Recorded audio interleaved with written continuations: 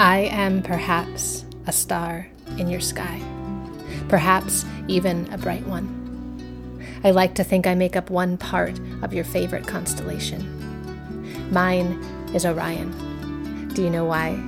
Because it's the one I always find without even looking. You are part of my Orion, if for no other reason than I always know you're there.